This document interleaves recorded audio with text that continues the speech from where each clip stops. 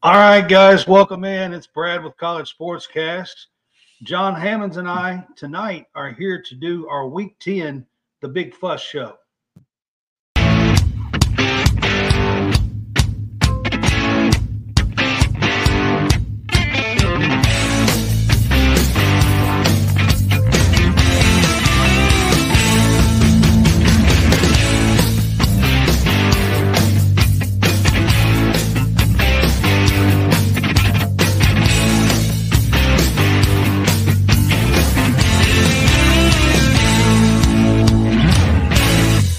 Can I please have your attention? What's all the commotion around here? What are you talking about? Let them yap at you. It's actually very exciting.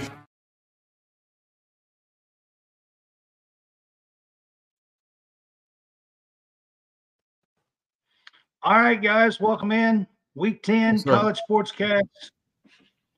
What's up, Hammonds? Not much, man. Just sitting in this cold night. It's getting ready. I tell you, the weather sure has changed. I can tell you that. It's changing, man. I've been working outside since last week, and last week it was like 75, 80 every day. And this morning it was like 28. Like, what happened?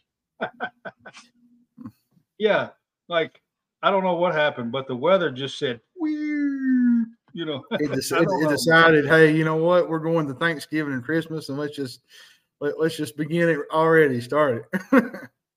It's gotten cold. Matter of fact, I think last night set a record here, I believe. I think tomorrow, well, I think in the morning, it's supposed to be in the early teens, and that's cold for this time of year. Like this early in November, I think it set a record here in Bowling Green, and that's bad news for don't like snow lovers. If snow lovers, that don't sound good for snow lovers. Yeah, or snow haters. I'm sorry. All right, guys, we're College SportsCast, and we're here to do our Big Fuss Show. This is our hot topics and debate shows. So we have some good segments here for you guys tonight, and we'll kind of get started. We are presented by the Fanboys. It's on the bottom down there, and we're on Let's Talk Sports, Sideline Sports, the Real Fresh channel, and I'm a writer with Stadium Rant, and we are also on WSBN TV channel 30. All right, so our first thing we're kind of going to get to tonight is our opening hot topics. Mm-hmm. So I'll get that up going down at the bottom. The first one that I want to get to is Ohio State running back Williams has season-ending surgery. We'll get to the college football playoff rankings a little bit later, but they're atop of those, which was a little bit of a surprise. Yeah, that was. And they're going to be without one of their running backs for the rest of the year. So, that's a pretty big deal, you know, when you lose one of your top running backs. Well, I mean, I know that they lost Williams, but at the same time, you know, they still got Marvin Harrison Jr., so they're not completely. And they kind of was a two-back. I think they had like a two-back system. And they got 4 stars and 5 stars all over the field, so it's not like they're going to be able to be hurt. You know, they got guys that can come in there and replace him. You know what I mean? Yeah, I mean that's true. But we always kind of start out. It's still tough to lose one of your top running backs.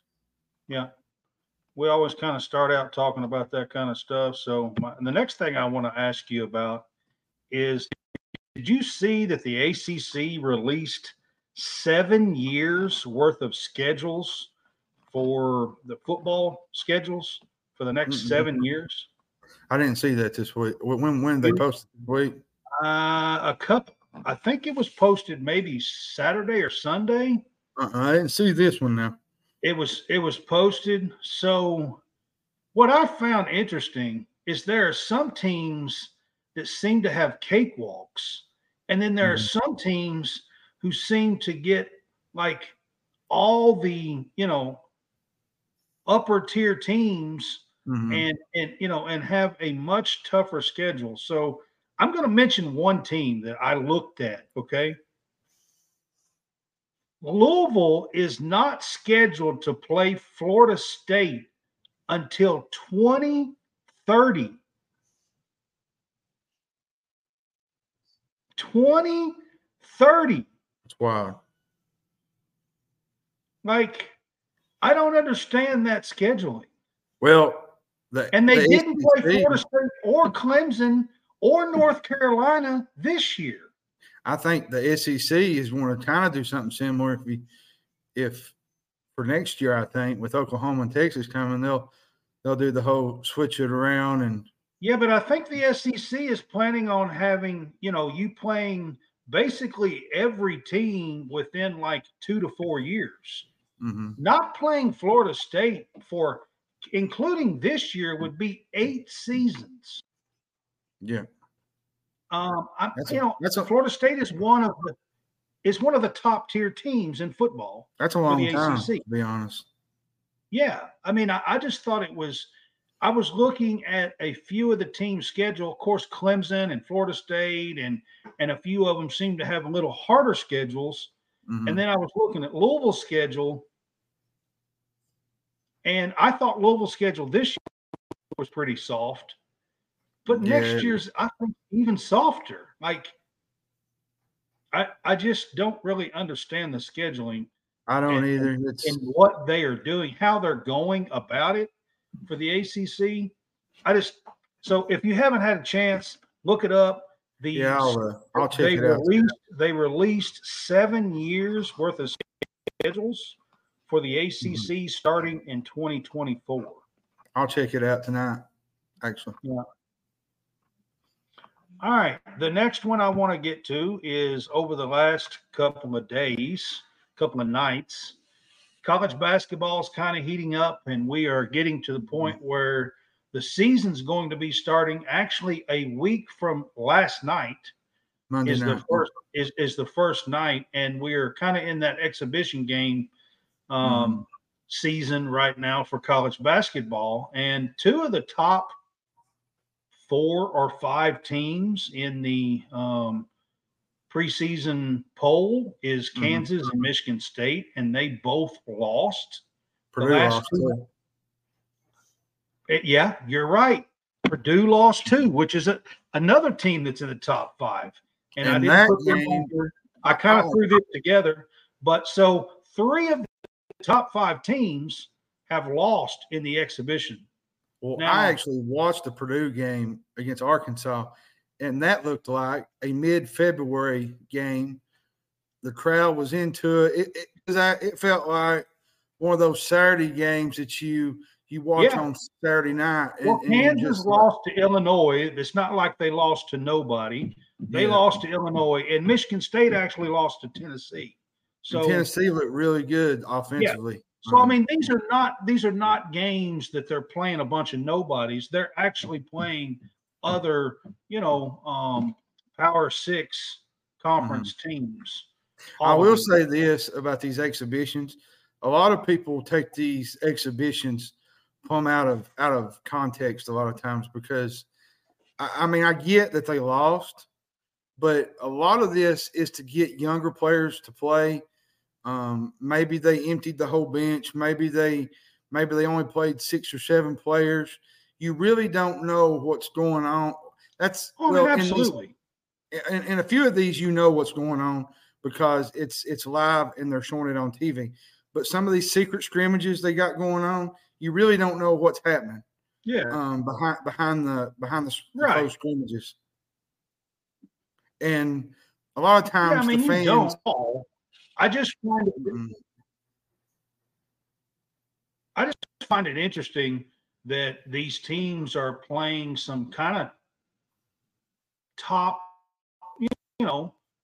teams and in exhibition here, and 3 of the top 5 of preseason. And I'll tell you this: I think this is the new era. That tells you, to me.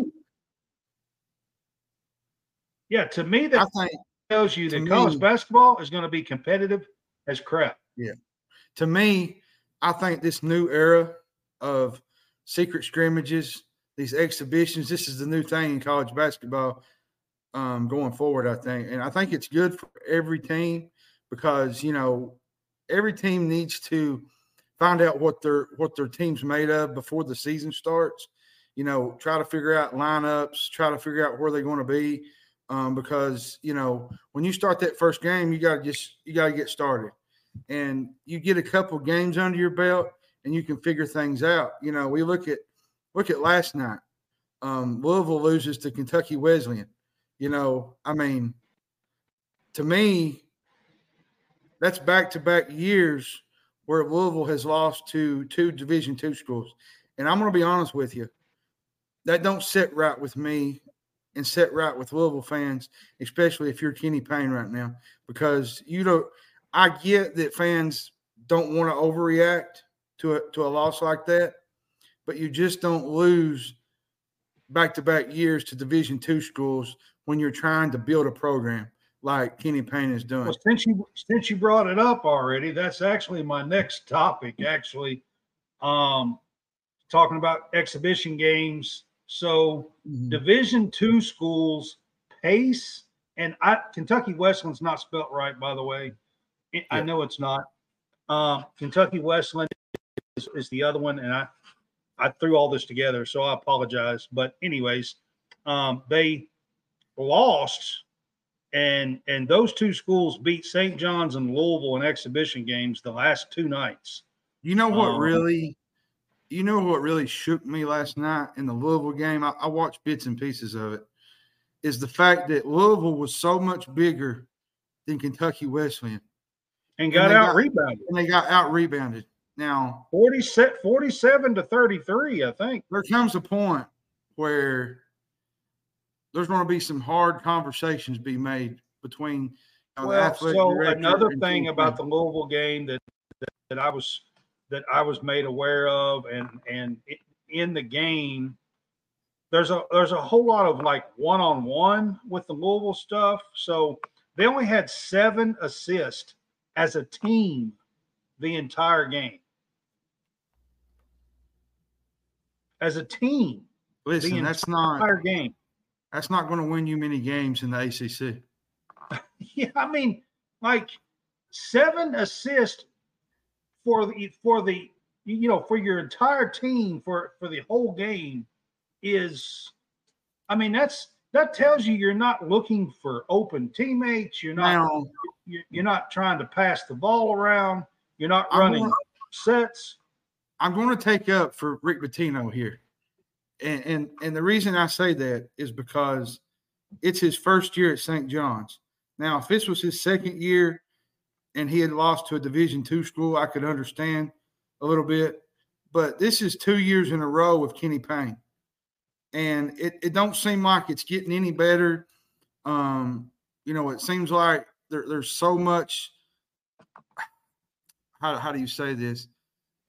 There's too much friction going on. I don't know. Like last night, there was a play in the game where Sky Clark was just out there dribbling, and Kenny Payne was looking at him like, just go to the goal. And he was agitated with him. I feel like that Kenny Payne's a great coach. Don't get me wrong. He's a good coach for what he is.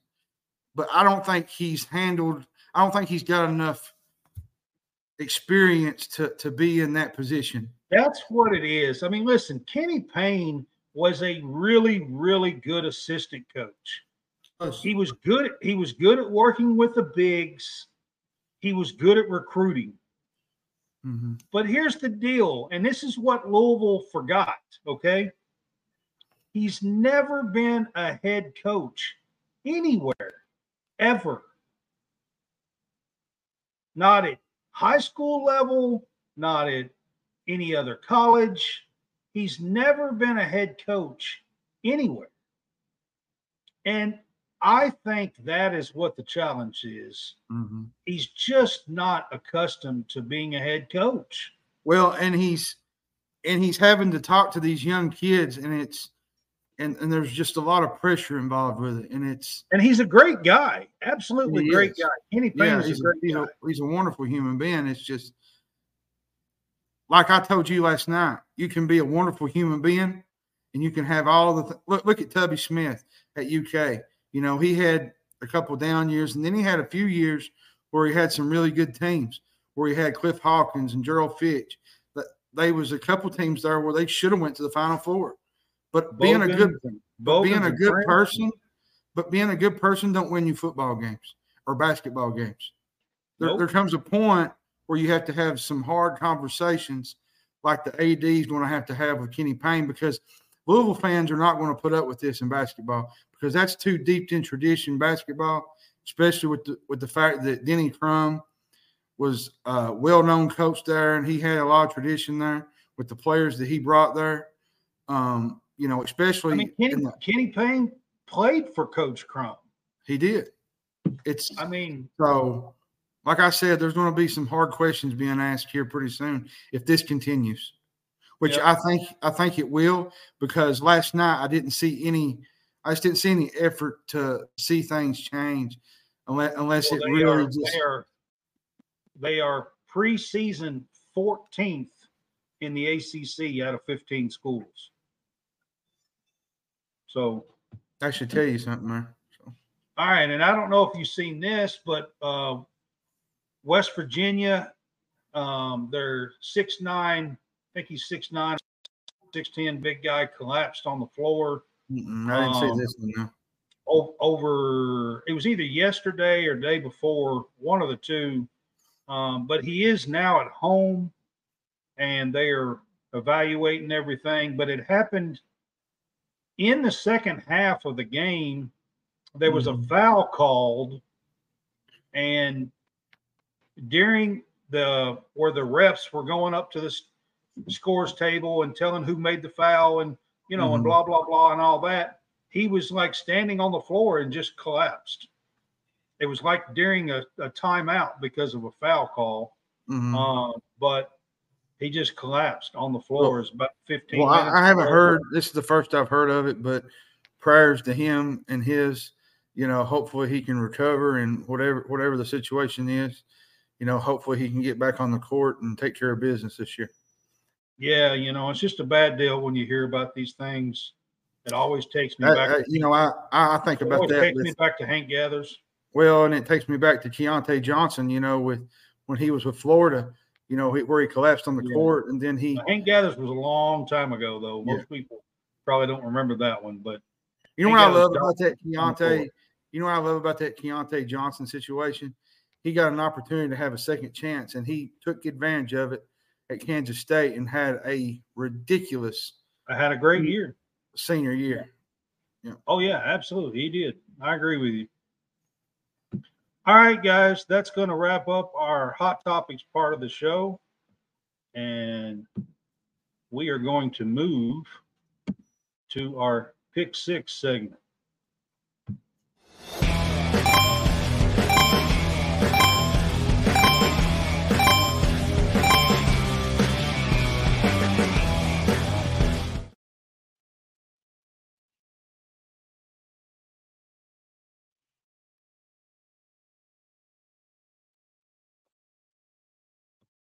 All right, guys. This is our Pick Six segment. This is where we take a couple of topics and we will tell you what we think is our top six most of the time. I know on one of these you're wanting to argue big time. So this is our Pick Six. My first one is going to be pretty simple. College football. The first college football rankings come out this week. Today. And there's a surprise. Ohio State is number one in the college football rankings, college football playoff rankings. Georgia is number two, and Ohio State is one. So first off, what's your thoughts on that? I'll be honest with you. I like Ohio State. I think they have a solid team. I think they got one of the most elite defenses in the country. But my biggest concern going forward with Ohio State is quarterback play, McCord. Now, there's a couple games where a lot of it wasn't his fault. He made some mistakes. He did some things that, you don't see. But at the end of the day, they're going to have to become better offensively if they want to win the national championship. And see, that's where I got a problem with it, because I think Georgia deserves to be number one still. I don't see how you could not have Georgia one, because until you beat Georgia, Georgia's still the champ. And they got the better offense. Now, they don't have one of the better players in the country like Ohio State does and Marvin Harris Jr., but they do have Ladd McConkey and such, and there's Dominic Lovett, which I take that back. They did have one of the top players in the country, Brock Bowers, but he got hurt. Right. I'm saying now they don't have that one top two guy that they can go to like they did with Brock Bowers, but they still got plenty of options to go to. But there's possibility that Bowers could be back by the playoffs. Especially maybe by the SEC championship, possibly. Yeah, maybe. There's possibility. So let me run through the actual college football playoff rankings real quick.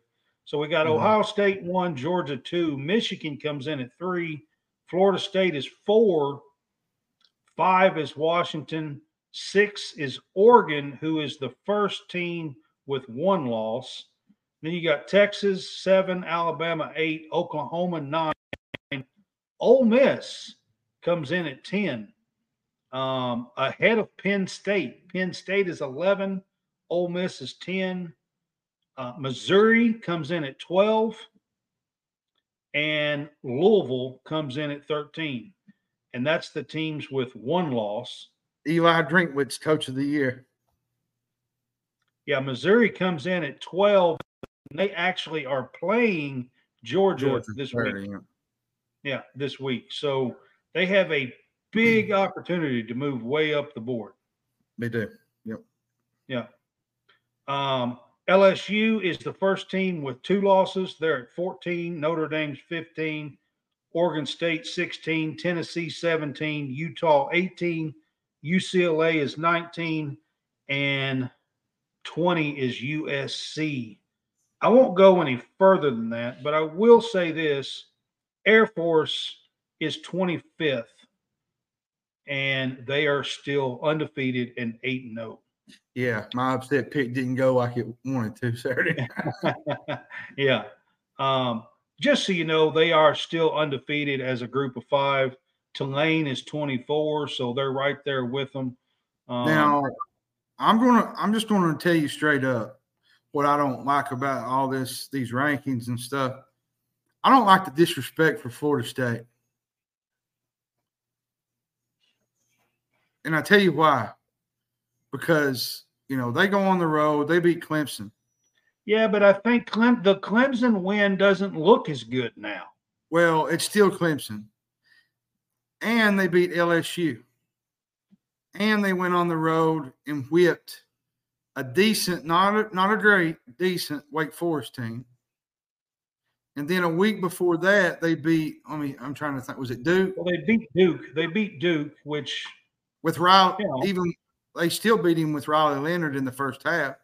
Yeah. So, Florida State, to me, deserves to be at least number 3. I don't think that the Clemson win is getting any real, traction. They're not really getting anything from that, if you ask me. No, I agree with you, but still, it's a solid win on the road. Like it's still Clemson. It's a top win on the road. Ohio State, the reason I think they're there is they have beaten Notre Dame and they have beaten Penn State. They have beaten two of the top 15 teams. But after really watching Penn State, are they really that good? I'm just saying, you go down the list and look here, how many of these teams have beaten 2 of the top 15? Well, you look at I'm gonna give you this. So Penn State against Ohio State, they struggled almost the whole game up until I guess it was the 3rd, 4th quarter where they made some plays and got within a touchdown. It was just a 20-12 game. It wasn't like they beat them crazy. The biggest thing with Penn State was this past weekend with Indiana. It made me rethink this whole thing Yeah, I mean, I agree with that. Yeah. Indiana is not good. They're not a good football team. They're Indiana's not good. No. And this game was what? It was at Penn State, I think, right? It was at Penn. No, it was at Indiana. But you should win that game going away with how bad Indiana is. And Indiana was in that game until the fourth quarter. And actually, there was a couple of times where they should have really won it, to be honest. And they didn't. Oklahoma's beat Texas. Texas has beat Alabama. Washington has beat Oregon out of the top teams that I can think of. You know who the wild card in this is? Missouri. Well, that's one of them, but the Missouri's wild card, definitely the wild card right now. Because if they beat Georgia, then it just screws up the whole SEC. Yeah. But the wild card right now to me is Oregon, because if somebody falls apart, Oregon will slide right in there. And this Oregon team can win the national championship. They got Bo Nix. Oregon's got to have Washington slip up in order to do that.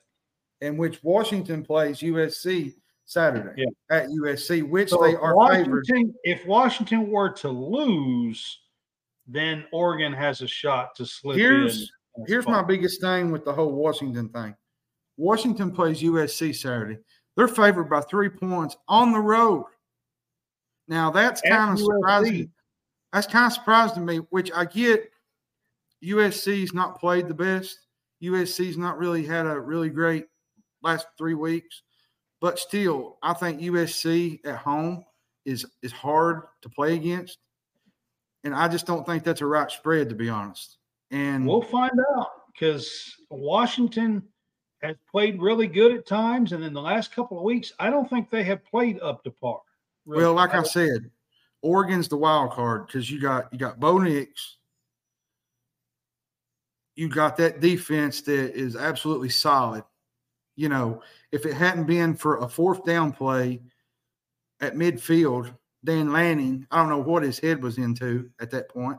He had a 4th and 1 at midfield, and he decides to go for it. And instead of getting it and going, actually he went for it and didn't get it. Washington goes down and scores and wins the game. If it not for that, Oregon wins that game, and they're still undefeated. They're still undefeated, right? Yeah. Well, I mean, they have the one loss. Yeah. Oregon is the wild card in this because they have a really good offense. Bo Nix is literally shredding defenses right now. We're not talking just any defense. He shredded Utah, and Utah's got a great defense. That's what I'm saying. It's just not any kind of defense. This is Utah. I think he beat Washington's got a decent defense. They're not the best, but they're decent. He picked them apart for what, 300-something yards, 400? And I think he got Utah for what, 300 yards? Yeah. I mean, he picked them apart. I said that on the weekend show, wrap-up show a couple of days ago. And I'm going to even go as far as saying this. I wouldn't be shocked if Bo Nix is sent to New York. He's got a chance. Right now, he definitely has a chance to be in the top 3 or so.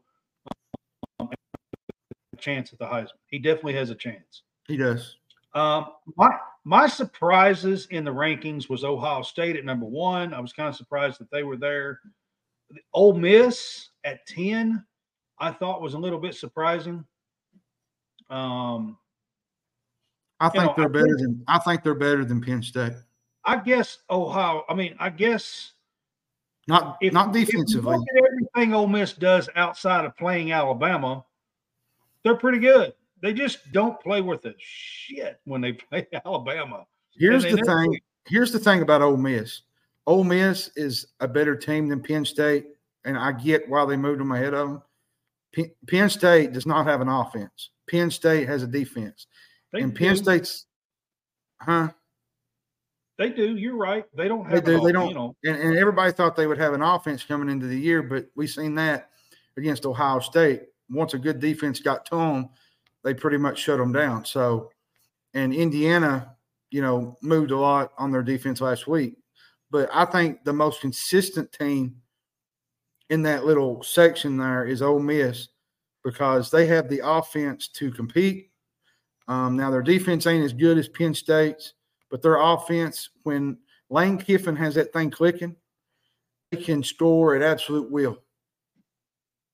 Will, ladies and gentlemen. Now, unless they play Alabama. Yeah, it's just I can't get the Alabama games out of my head most of the time. Yeah, you take Alabama away, and it's. But they play great against everybody else most of the time. But they sure look pitiful every time they get on the field with Alabama. They do. And, but anyways, I would have Georgia, Michigan, then Ohio State, then Florida State, Washington, Oregon. That would be my top 6. Well, I'll give you mine. Mine is 1 would be Georgia. 2 would be Ohio State. 3 would be Florida State. And 4 would be Michigan. And I'm going to tell you why Michigan. They haven't played nobody. I know. I ain't played anybody. I know. They beat up on let's just be frank. Sorry competition. They have. And I believe they'll get their first test here pretty quick. Not this week, but next week. I think it's next week. They play Penn State. So yeah. At Penn State. Yeah, it's at Penn State.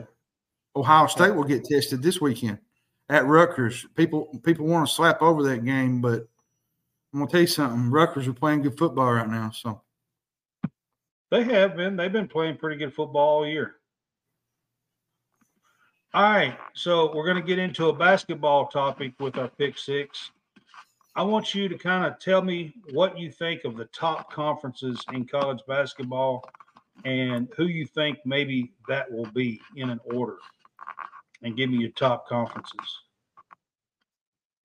Like, I know for me, I feel like the top 3 is going to be the Big 12, the SEC, and the Big East. I think those are the 3. That was my 3 conferences. That's the 3. That's the 3 top. Mine is Big 12.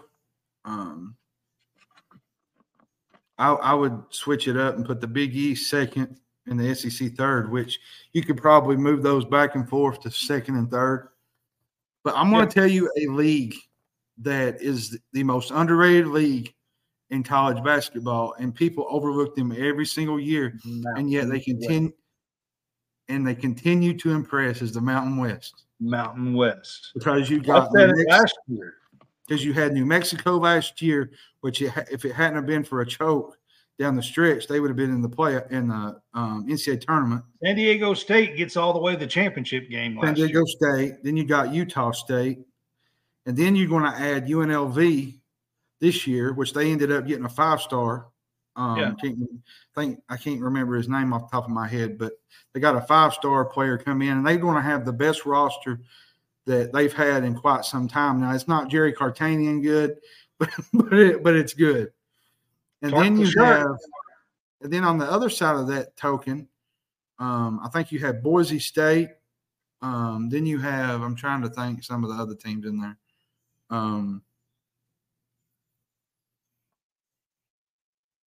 You said New Mexico, right? There's another team in there. I'm trying to, at the top of my head. There's San Diego State, Boise State, Utah State, New Mexico.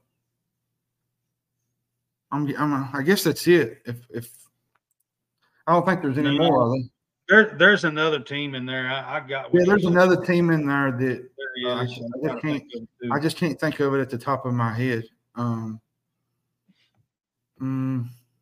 Colorado State is who I was thinking about.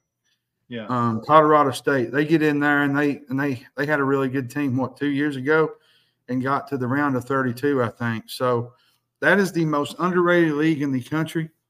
San Diego State will be good once again. Boise State's going to be a team to watch. I had them 4th or 5th last year. So UNLV is going to have, like I said, UNLV is going to have their best roster they've had in years.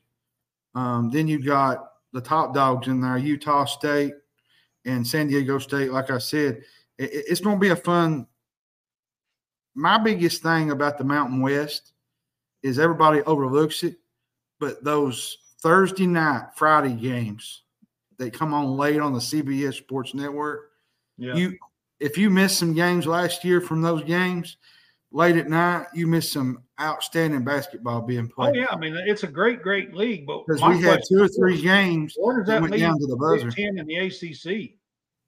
Because, I mean, where does that leave the Big Ten and the ACC? They're way on down the list. I think you got to put the Big Ten in next. Here's the thing that I don't like about the ACC. You got Duke. I think the ACC is going to be better than last year. It's going to be better. But the thing is, you got Duke and you got North Carolina. And then you got everybody else. Yeah, Miami's going to be pretty good. Miami's going to be decent. Clemson will be better. Clemson has a shot. They do. Which Clemson had plenty of opportunities to go to the tournament last year. NC State has an outside shot of making the tournament. They do. I think Virginia is the other one. Yeah, that's it. Virginia is the other one that I think – there's 4 teams for sure that I think will make it, and that's Duke, I'll say North this. Carolina, Miami, Miami, a team to watch. Virginia. A team to watch this year will be Wake Forest. Steve Forbes might be one of the better coaches in the country, underrated coaches. If They're anybody with NC State, I think that they could. Yeah. Thing about NC State, though, they start out really good, and they just go on a downward dive at the end of the year. Like, it's just, that's the way Clemson did. Was it Clemson last year where they had that good start, and then it was just like they nosedived the rest of the year. 14-1 or 15-1 or something like that to start. Yeah, and they lost like 6-7 straight, and they just never was the same anymore. Yeah. All right, man. We're going to move on and go to our no-fly zone segment. Negative first right. That's not going to fly here.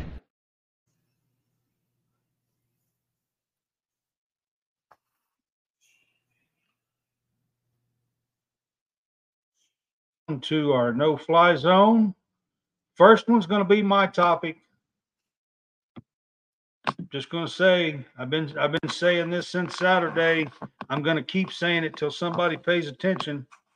Replay needs to go. And the reason why I'm saying it needs to go is this.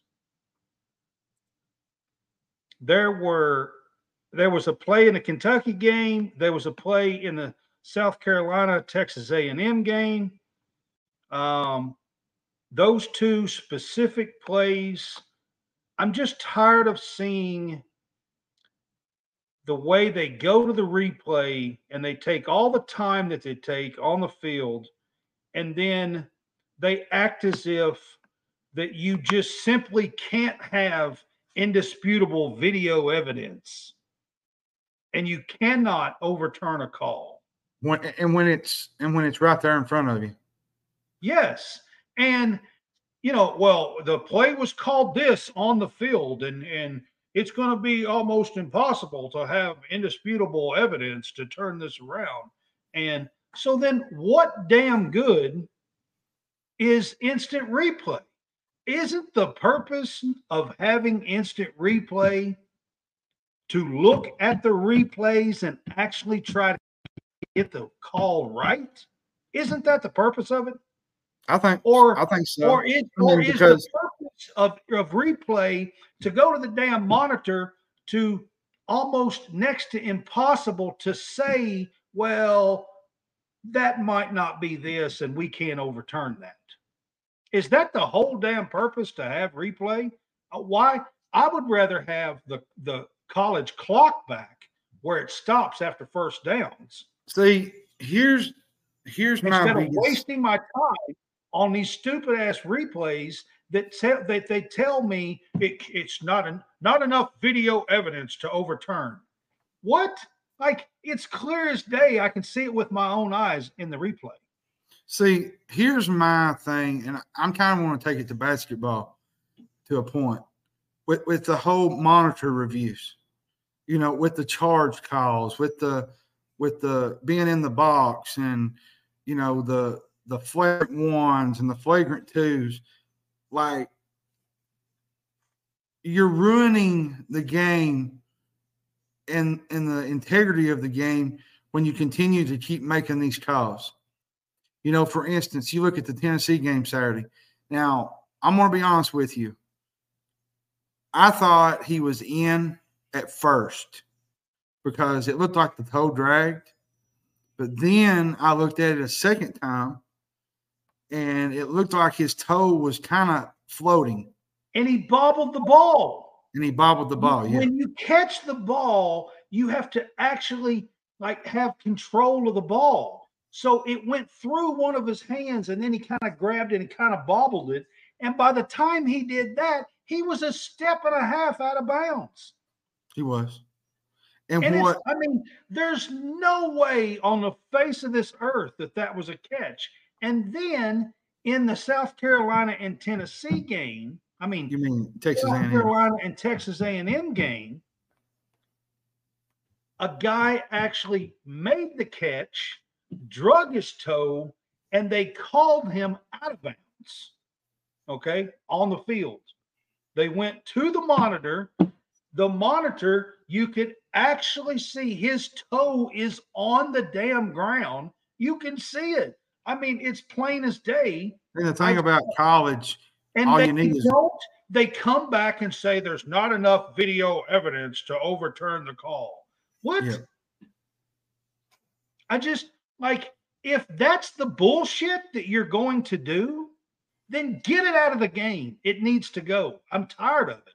I'm tired of there's no reason to have replay if you can't get the damn plays right. Well, and I'm going to give you another one. There was an NFL game a couple of weeks ago, I think. Somebody had knocked the ball loose. Well, the ball had come out before his foot touched.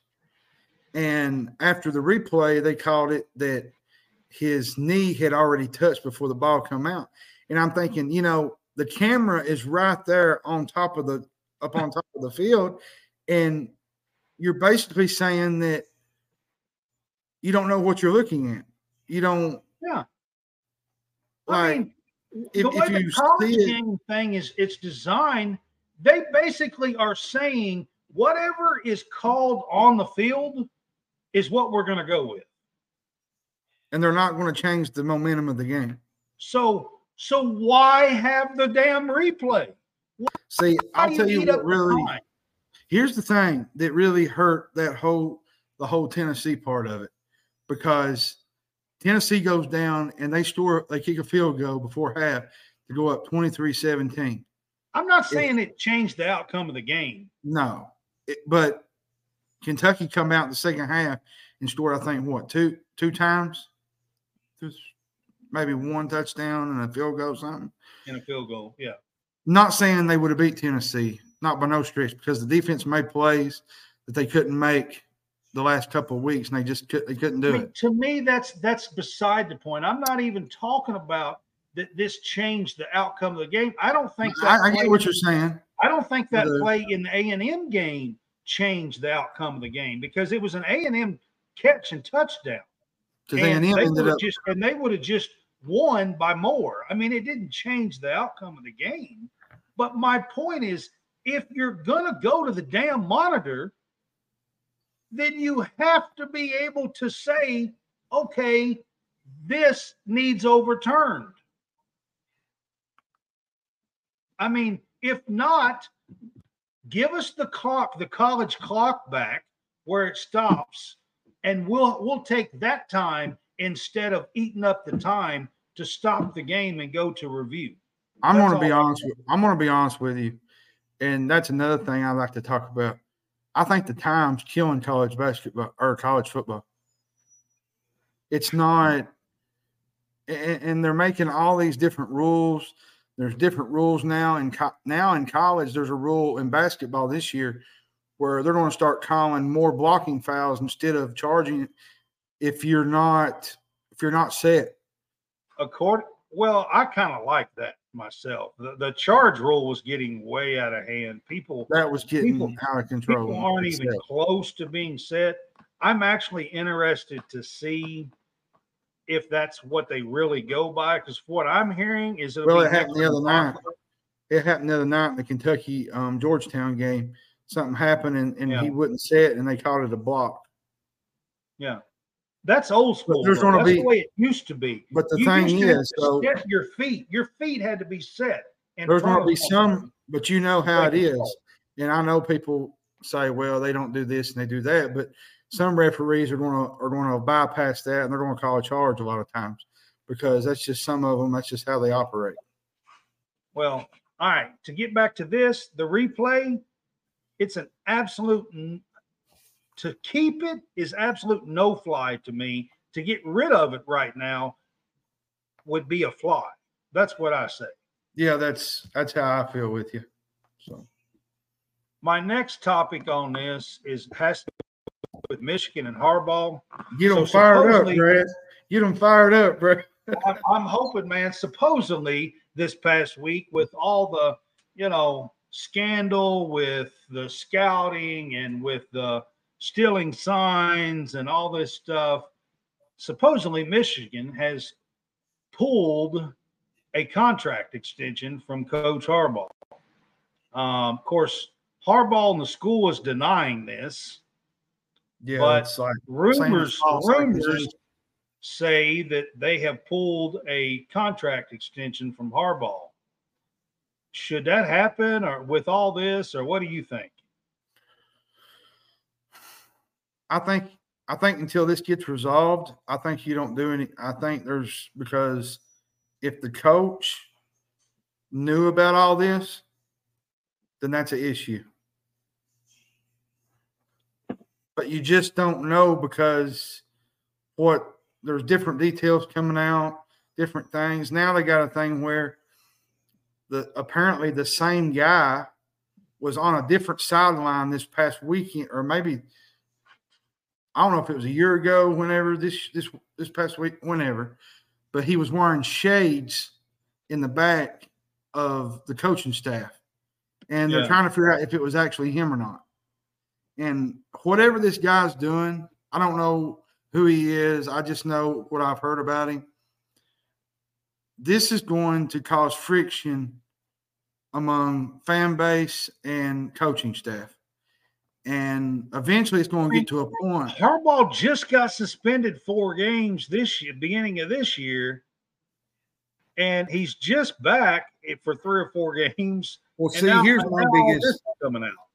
Well, here's my biggest thing with this situation, and what it's basically going to boil down to is, if Michigan even wins or does something great, they're going to be like, "Oh, they cheated." It's not going to mean nothing. You know what I mean? Yeah. But to Michigan fans, it will. But to other people, it's going to be like, "Oh, they cheated. They cheated to do that. They cheated to do this." It's going to be that replay over and over and over and over and over, to the point that people ain't going to believe what they're saying, and it's just going to be a downhill drag.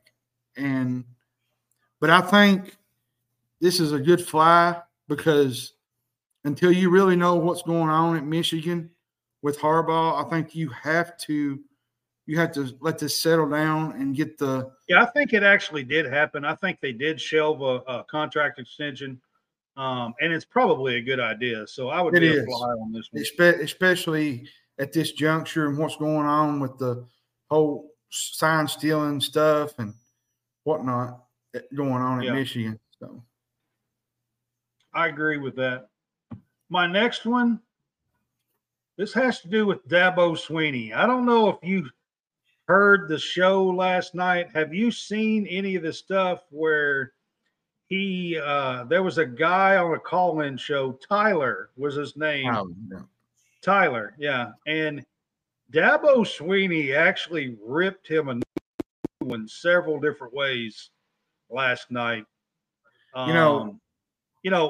A few weeks ago, there was some stuff with Stoops where he said, you can apply for a job and take your swing at it. Well, Dabo said that and a whole bunch more last night. Well, he went into how he, his coaching, with his salary, he went really in depth with what he was saying. And he did, but the guy was like, "You're making too much money to be 4-4, blah blah blah." See, I get the guy on the one side of it, and I get what Dabo was saying, but that's where the disconnect, I think, is happening, is between the fans and the coaches, and why I think is it time to shelve coaches shows?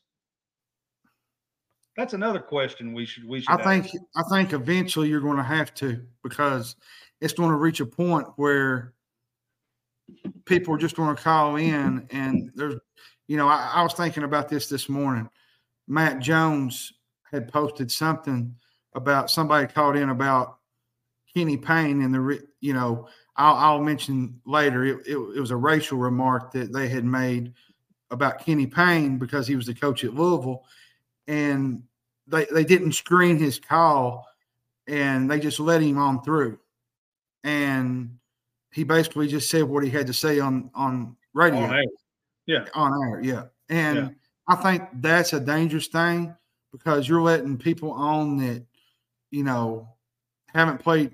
Well, honestly, even on top of that, I'm going to be honest with you. In this situation, Dabo kind of looks like a prick. He does. I'm just going to be honest with you. And I'm not saying that Dabo is, okay? I'm not saying that that's what he is. What I am saying is, in that situation, with the way he responded to this guy, mm-hmm. he come off as a prick, and my biggest thing was when he said, he said, "You're not going to sit here and talk to me like I'm 12 years old." That's what really got me. Oh, I know. He come off and he said some stuff. And then he went on. He said, if you don't want to support Clemson, don't be a fan. And I get where Dabo is coming from, and I get where the fans coming from. But as a coach, when you do that to another, like to your own fan base, it disconnects everybody. Yep, that's what I said. So you've got the one side where they can come on and say something that, racial, or they can come on and say something that they shouldn't say. And then you got the other side where the coaches are you're starting to see that, it's not like kind of up to par, and they're kind of looking like. And then you got coaches, you got coaches lashing out. At fans. And here's another part of it that I really took from it. Was Dabo did really good with it, but when he started talking about be a fan and how he didn't fail and all this stuff, it's like he feels like he's better than everybody else. He went on like a 13-minute rant, and I didn't like that idea of it. And then it just kind of, I don't know, it kind of set me sideways last night, because I was sitting there listening to it and I was thinking, man, he's really talking to this fan like this. Like, imagine if another fan called in on some other show and did the same thing. Would another coach lash out like that? Like, it's going to reach a point where, my thing is this, John, with this question, did Dabo go overboard? I'm going to say partly yes and partly no. Now, he put him in a body bag. I know that. The old saying. I think he had every right to say some of the stuff that he said. Mm-hmm. I just think that he done it in a way where he came off as a prick, and that's exactly the word that I'm going to use. Yeah, he let himself go too far, and then if you heard the end of it, it said "Amen." Somebody had said, I guess it was the person, the host of the show, said "Amen," and then it just kind of clicked off. So, yeah.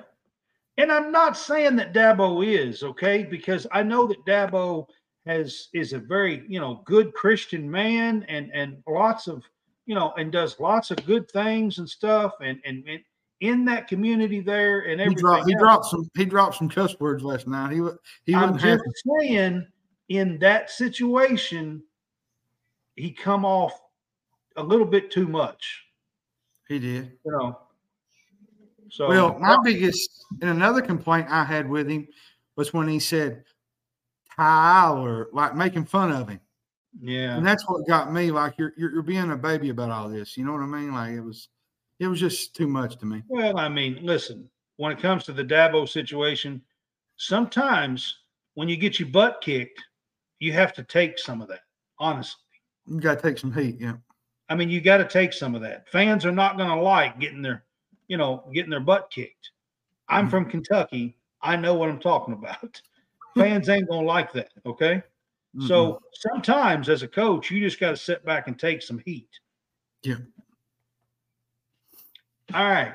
My next one, and this is the last big topic before the final buzzer. So Iowa yesterday announced that they were letting Brian Ferentz go for 2024. What I find interesting in this is that they are doing the athletic administration is the one that's doing this and not his father, who is the head coach and who has the longest tenured head coach in college football, been the head coach since 1999. Most of the time in these situations, the head coach has to say so of who he's going to fire, who he's going to hire, who he's going to let go. But I found it interesting that in this situation, they are superseding their own head coach to fire his son. That's a little, I mean, it's very interesting what's happening in Iowa. It is. And I'll be honest with you, I wouldn't be shocked if his dad resigns. I mean, that's just me. I mean, because, I mean, it's been a family thing, since 99, I think. And, you know, even when Hayden Fry was there. Brian has been there with his dad. Now, he hasn't been OC this long, but he started with him in 2012. Yeah. And the thing about it is, even when they had Hayden Fry, it was a family thing. Yeah. It's always been a family atmosphere at Iowa. Always has been. And I think now you see that Ferentz is gone. There might be that idea that he's still technically there right now, but they did tell him that he is not coming back in 2024. I think it's the right move, though. I mean, if you look at Iowa the last couple of years offensively, they just ain't getting it done, and there just needs to be a change. Okay, so the right move, in my opinion, is you have to go to the head coach, which is his dad. You have to go to him and you have to say, okay, this has to be done. And if it's not, then you can pack your bags too. That's the right move. I just don't really think the way this is handled. Yeah, it's not really been handled correctly. You don't go and say and push the head coach to the side and be like, you know what, we're not going to respect you, and we're going to push you to the side, and we're going to manage your staff. Not only are we going to manage your staff, we're going to fire your son and then expect you to come back. I don't agree with that. For me, the way this is handled is an absolute no-fly. The way that this has been handled, I don't believe that is the way that this should have been handled. I will say it one more time. The way this should have been handled is Iowa should have went to Kirk and said, Kirk, I'm sorry to have to do this, but Brian has been given every chance in the world. The offense is not up to par. The offense is not up to par. It hasn't been up to par the last 2 or 3 years. And he cannot come back, and you have to make that decision, or you both can go. Well, and if you listen to the press conference that Kurt had, he was really, really disappointed. I'm telling you, I would be too. I mean, it just sounded kind of like, I'm going to focus on these next 4 games, and then I'm going to be out. It's what it kind of. I'm not saying that's what he's doing. He's been there since 1999. I'm not saying that's what he's going to do, but just the way his voice sounded and the way his reaction was, it just sounded like that this might be it. But we don't know that yet because there's a lot to happen between now and the end of the season. But I think this is a no-fly. I think this is a no-fly, though. So. Yeah. The way it was handled, man, it was absolute. To me, it's absolute no-fly. No. All right. So our final buzzer for tonight, I don't really have the topic up here, but I wanted to ask you about this. So over the weekend, Colorado played UCLA in Pasadena at the Rose Bowl, okay?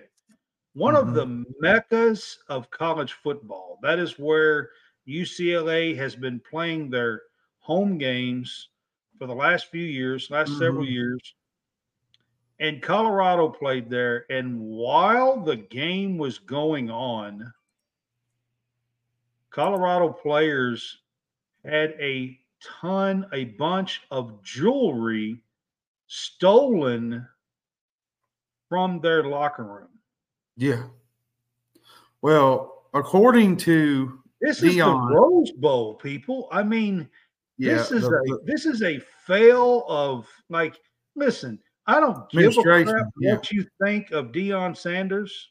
I don't give a crap what you think of the way he's doing things, or none of that matters, people. This is the Rose Bowl of college football.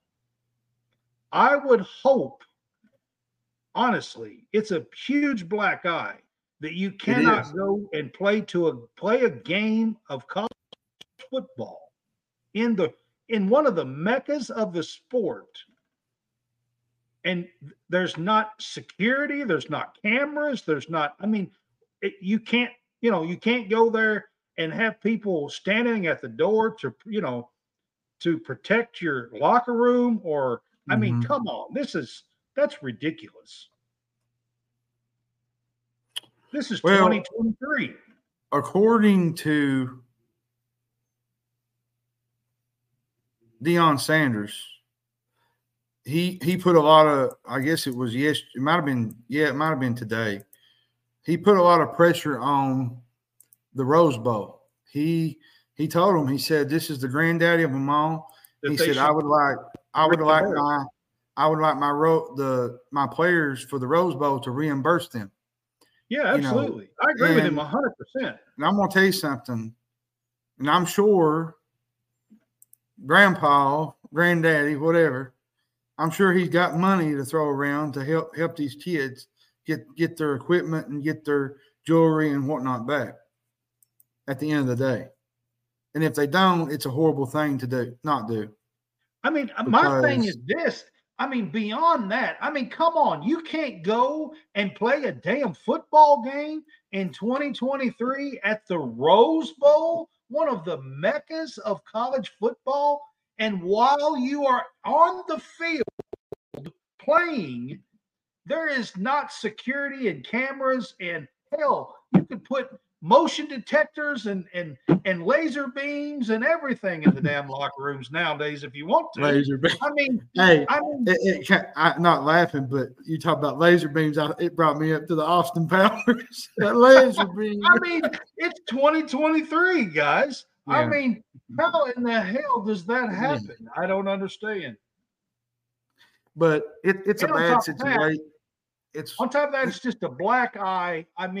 It is on the Rose Bowl, and here's the thing I'm just going to say it. I think that there is a bad image that kind of comes with Deion and things like that, and I'm just it's not right, it's not fair, And I think that plays into what happened, is what I'm saying. Well, here's the thing you got to look at.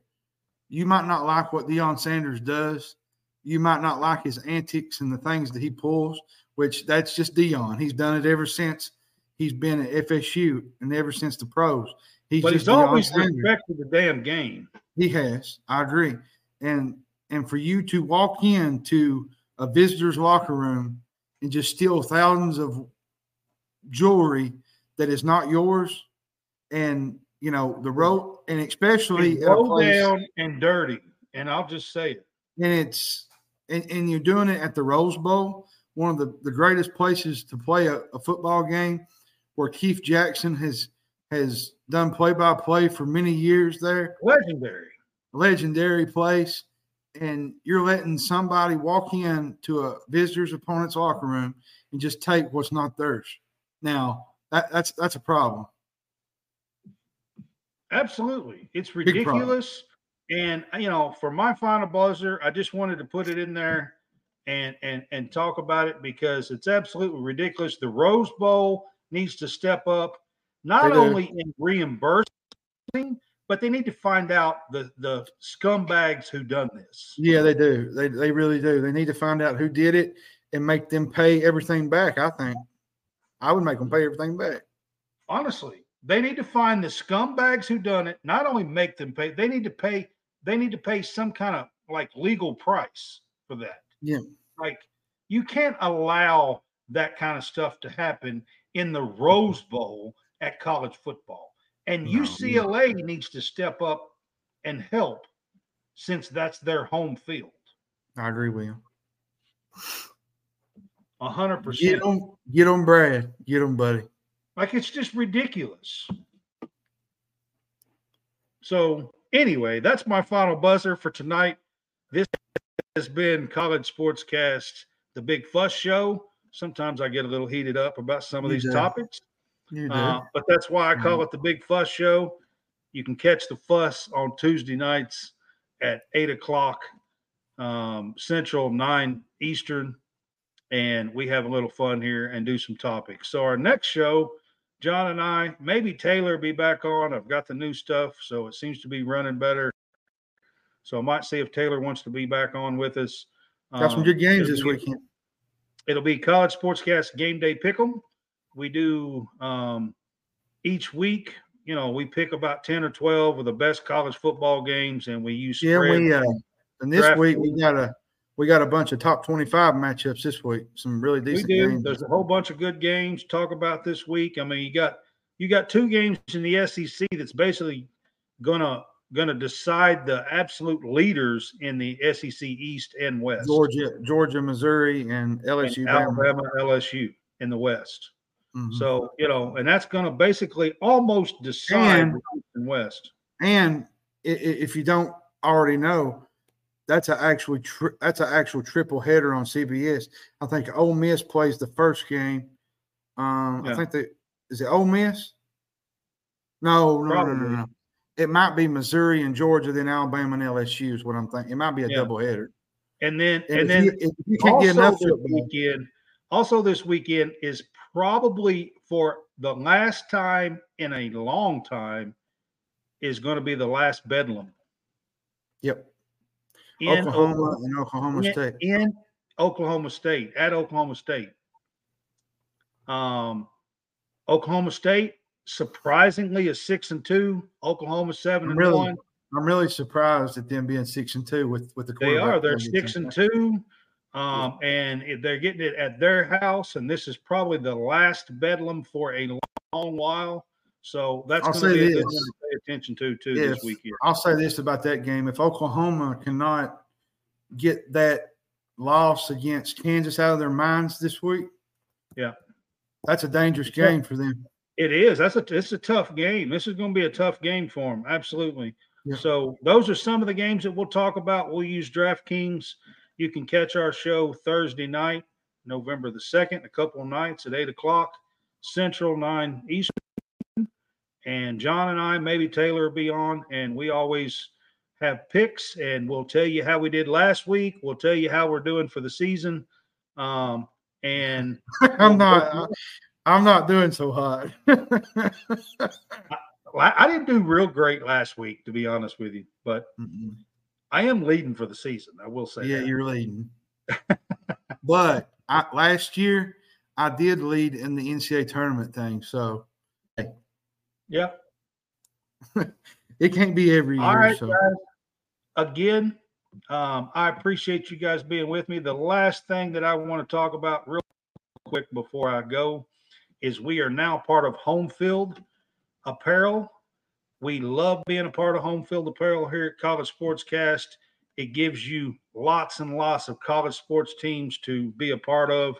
There's, I believe, between 150 and 180 available teams.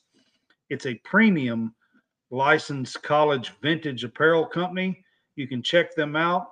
Use our code CSCast for 15% off for your first time. And what's great about them, man, is it's cool retro designs and logos. They have, retro mascots. They do throwback teams. So, like if you're a Kentucky fan and you want a 1996 championship throwback, shirt, you can do that. You can get the Unforgettables from '92. You can go back and get the Fiddlin' Five and get a championship shirt from the Fiddlin'. And something else. It's really cool. You wouldn't own. It might have been a couple of weeks ago. John Roberts actually had on one of the shirts. Auburn, yeah, he has Auburn like 5 shirts. or 6 of them. Yeah, John Roberts. He had on an orange old throwback Auburn shirt. Yeah, and they are really, really cool. Actually, this coming week, look for some new stuff. They've got a little tip-off basketball campaign coming up, and we're going to be trying to let you guys know about that. So I can't give all the details yet because it's a secret until they put it out. But I will say that there's like a tip-off going to be some specials for basketball this coming week. So I'm looking forward to that. And go to homefieldapparel.com, put in CSCast for 15% off, and get you some really, really cool retro vintage gear. All right, guys. We will see you Thursday night. See you Thursday night. Have a good one.